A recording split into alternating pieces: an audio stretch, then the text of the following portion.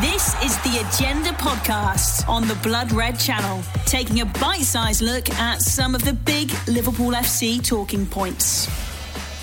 Hello everybody and welcome to the latest Agenda on the Liverpool Echo Blood Red Channel. Myself, Sean Bradbury, hosting today, and with me I have Paul Gorst. Gorsty, the international break, how's it treating you?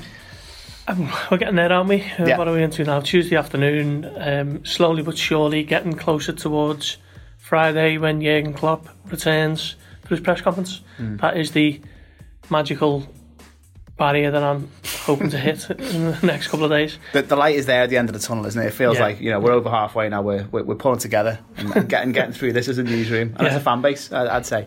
Well, what you may have seen on the Echo website this week, and we've taken the opportunity in the international break as the end of the decade approaches, is to do lots of content around goal of the decade, player of the decade, moment of the decade, all sorts, which has been going on the website each day this week for Reds and been well read, caused lots of debate. So yeah, it's been some good stuff there. This agenda is going to be along similar lines, but it's something that we didn't cover in a piece, not yet at least, although Gorsty's got something up his sleeve. But one thing we didn't do was a player that's defined the decade, because obviously it's been quite a tumultuous 10 years for the Reds and an incredible journey, obviously, which has seen them reach a very, very different place to where they started back in 2010. And we put together, myself and Gorsty, six possible candidates who we think could be the player who, in a certain way, has kind of come to define this decade. So we'll run through them and then see if we can kind of agree on one who we reckon is the man. We can congratulate as being Mr. 2010s. So we'll start with candidate number one, Felipe Coutinho, who obviously goes all the way back to the Rodgers era, went on to play more than 200 games for the Reds and score 54 goals. Don't think he actually won anything, did he? But when you consider his impact and what he signed for, what he left for, what he allowed the squad to you know, how the squad transformed with the revenue that he brought in, he's got to be a contender. Very much so. I think he's the archetypal Moneyball sign, isn't he, for Fenway Sports Group, who initially were taking that kind of baseball, basically the model of value and worth that was so successful in baseball with Billy Beane at Oakland Athletics, I think. So successful, in fact, that he actually made a film about it, didn't he? It was a way of unearthing talent at fairly low prices and polishing them and basically improving them to a point where they're able to be sold at huge profits. And Philippe Coutinho just comes into that perfectly, doesn't he? He signed for around about 8 million, was it, in January 2013. And it was a little bit of an unknown quantity. He had a loan spell at Espanyol, which obviously not quite fulfilling his potential at Inter Milan, and Brendan Rodgers basically got to work with him, and almost instantly you could see why there was so much excitement around this player. It pretty much plays in a similar type of way to the same way he does now, but he does it as an elite performer now, doesn't he? Did it for Liverpool for so long, and Barcelona, okay, it didn't quite work out there, but he's moved to Bayern Munich. But yeah, I'd say he was the perfect Moneyball signing for Fenway Sports Group, for bringing him into the club for 8 million, selling for 142 million 5 years later.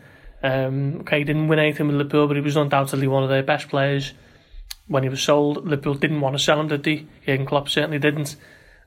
So he was sold on for such a huge fee that it enabled Liverpool to kind of reinvest that, and maybe Liverpool wouldn't have been able to have brought Virgil van Dijk and Alisson Becker to the club without him. So his whole Liverpool story was huge, really, over the last decade. I think he's going to be hard to beat, but we'll consider our other contenders.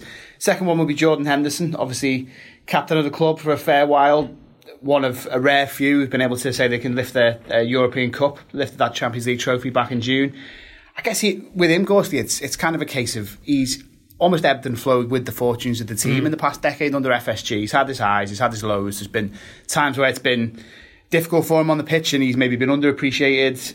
Some would argue rightly, others would argue wrongly, but he's come out strongly since being one of those Damien Comolli signings, and initially kind of being not written off as such by the fan base, but there's, you know, certainly having a lot of questions asked about him. Yeah, I think the list that we're talking about here now aren't necessarily the best players. It's kind of the players who have come to represent the decade almost. And I wouldn't say Jordan Henderson's the best by far. I mean, I think quite a lot of people would agree with that. He's the captain, and there are certain reasons why he has the armband, but he's not the best player at Liverpool. But I suppose, in a way, he has come to kind of define the FSG era in a way. There's only 6 players who've made 250 Premier League appearances for Liverpool. He's one of them, and he's the only one who's done it this decade. So that just kind of shows how much he's been used over the last 10 years. He signed from Sunderland in 2011 for around about 16 million. Player with plenty of potential at the time, but one who was written off by a few at certain points of his Liverpool career, even written off by Brendan Rodgers, who obviously tried to sell him to Fulham at the time. And he's just fought back time and time again, proved so many people wrong, took the armband off Steven Gerrard, which is such a difficult task to begin with, and ended up becoming a European Cup winning captain. So you could write so much and say so much about Jordan Henderson. He's not the best Liverpool player of the last 10 years, but I think you'd have a fair shout to say he's someone who has defined this decade. Third candidate then, I guess was probably arguably the first major signing of the Klopp era. So we're getting into the back end of the decade when FSG had really started to get into the swing of things. He's now been here for 3.5 seasons and has become one of the most threatening players in world football. Is Sadio Mane. Would he have a case, or maybe arrived a little bit too late to be a top candidate? I'd say he's got a case. I think he's someone who he transformed Liverpool's attack, didn't he, when he first joined from Southampton? Gave it so much speed that was kind of missing at the time. Yeah. And I think he's adjusted to a position on the left of that front three so well. So obviously he was Liverpool's star man on the right of the front three in his first season, and Mohamed Salah's arrival meant that he was shunted out onto the left, and that hasn't hindered him at all. And if anything, he's got better since he's moved over to the left. Now you're looking at him being a Premier League Golden Boot winner alongside Salah and Pierre-Emerick Aubameyang last season. So important to Liverpool. Such a fantastic player to watch. So skillful, so fast. He can score goals. Left foot, right foot. Alongside Salah and Firmino, for me, the best front three in world football. And maybe I think he is someone who kind of, he was the catalyst, shall we say, for this new look attacking Liverpool lineup that we see now. And he'd have a shout, I'd say, yeah. 3 more contenders, all current players, all absolute top stars. Roberto Firmino's the next one. Obviously a man who fits into this Liverpool team in such a special way and makes the attack tick. And he was an infamous transfer committee signer all the way back in 2015. And I guess he's an interesting one because came in under, I guess, the winter of the Rodgers era, inherited by Klopp, but then went on to become one of Klopp's key men. So he unites the two managerial reigns in quite a unique way. He does, and I suppose he kind of encapsulates both, because he wasn't really justifying his price tag and the excitement that surrounded his transfer under Brendan Rodgers. Okay, he will argue that he was played out of position at certain points, and I think that's a fair case to make, because no one really knew where he fitted in. Some suggested he was an attacking midfielder. Some thought he might have been a centre forward. He ended up playing left wing back one game at Old Trafford, I seem to remember. But it was Klopp's arrival, wasn't it, that really kick-started his Liverpool career. He basically just stuck him up as a number 9 when Daniel Sturridge, his injury problems meant that he couldn't be relied upon. So Klopp turned Firmino into a number 9, and he hasn't really looked back since, has he? He's not the most prolific of centre forwards that you'll find across Europe, but in terms of importance to the overall game plan for Liverpool, the way they play with that front three with the pace and eye for goal either side of him, and Mane and Salah, he's just so important. Such a clever player, so creative, and does chip in with his fair amount of goals as well. So, what a player he's been for Liverpool for the last 4 years under Jurgen Klopp. So important to this Liverpool team, and it's difficult to think if he wasn't there, who would replace him as Liverpool's number 9, because as I say, his style and his way of playing is just so crucial to how Liverpool operates as a team. So 2 final candidates. Virgil van Dijk, I think, obviously hasn't been around at the club as long as any of the other candidates. Well, albeit Coutinho no longer here, but Henderson, Mane, Firmino, been around a lot longer. But as a symbol of what Liverpool have become in this past decade and what they've been able to achieve, and I guess, shell out as well, £75 million, that you wouldn't have seen that happening back in 2010. He's got to be in the argument at least, given all that. Definitely. And I think if I had to pick one as the kind of symbol of the decade, if you like, it probably would be Virgil van Dijk. I mean, we've talked about him so much over the last 18 months, coming up towards 2 years. Best defender in the world, unquestionably. Could very well win the Ballon d'Or in 2 weeks' time. Unheard of for the defender. Well, since Fabio Cannavaro's 2006, after he won the World Cup with Italy. Champions League winner, Champions League finalist within 6 months of his arrival. Liverpool's most expensive player of all time. Justified it, no question. What can you say about him? He's just an absolute colossus at the back. He's virtually overnight transformed Liverpool's defence from one that was the Achilles heel, wasn't it, of the Liverpool team under Klopp, and it's become the real strong point. So a lot of that is down to just how good he's been, and as I mentioned on a podcast the other day, I think Liverpool have never had a Ballon d'Or winner. Michael Owen did win the Ballon d'Or when it was recognised as the European Footballer of the Year in 2001. Kenny Dalglish, I think, finished second in 83 or 84 to Michel Platini, but Liverpool have never actually had or been able to boast having the best player in the world in their ranks, which is incredible, really, for the success that the club have had.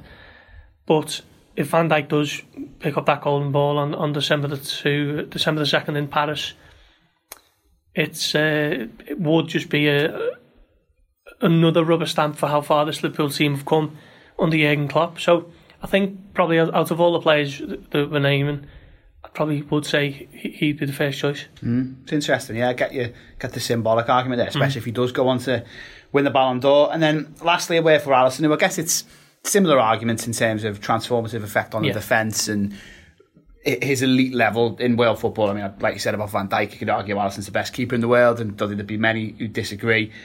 A reflection of Liverpool's spending power as well, and arguably a problem position in some respects, certainly in recent years, and he's addressed a lot of things, and he'd throw his hat in the ring as well.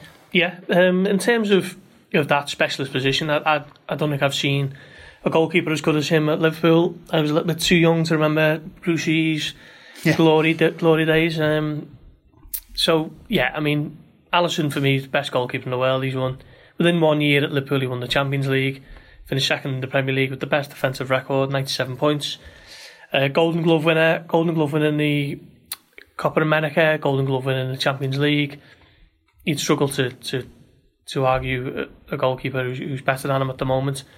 Broke the mould, really, because Liverpool had never spent... I mean, Liverpool started to spend the big money, didn't they, when they brought Van Dijk in, and then obviously following that summer there was Fabinho and Naby Keita, and then Alisson, who was a £65 million world's most expensive goalkeeper of all time at the time.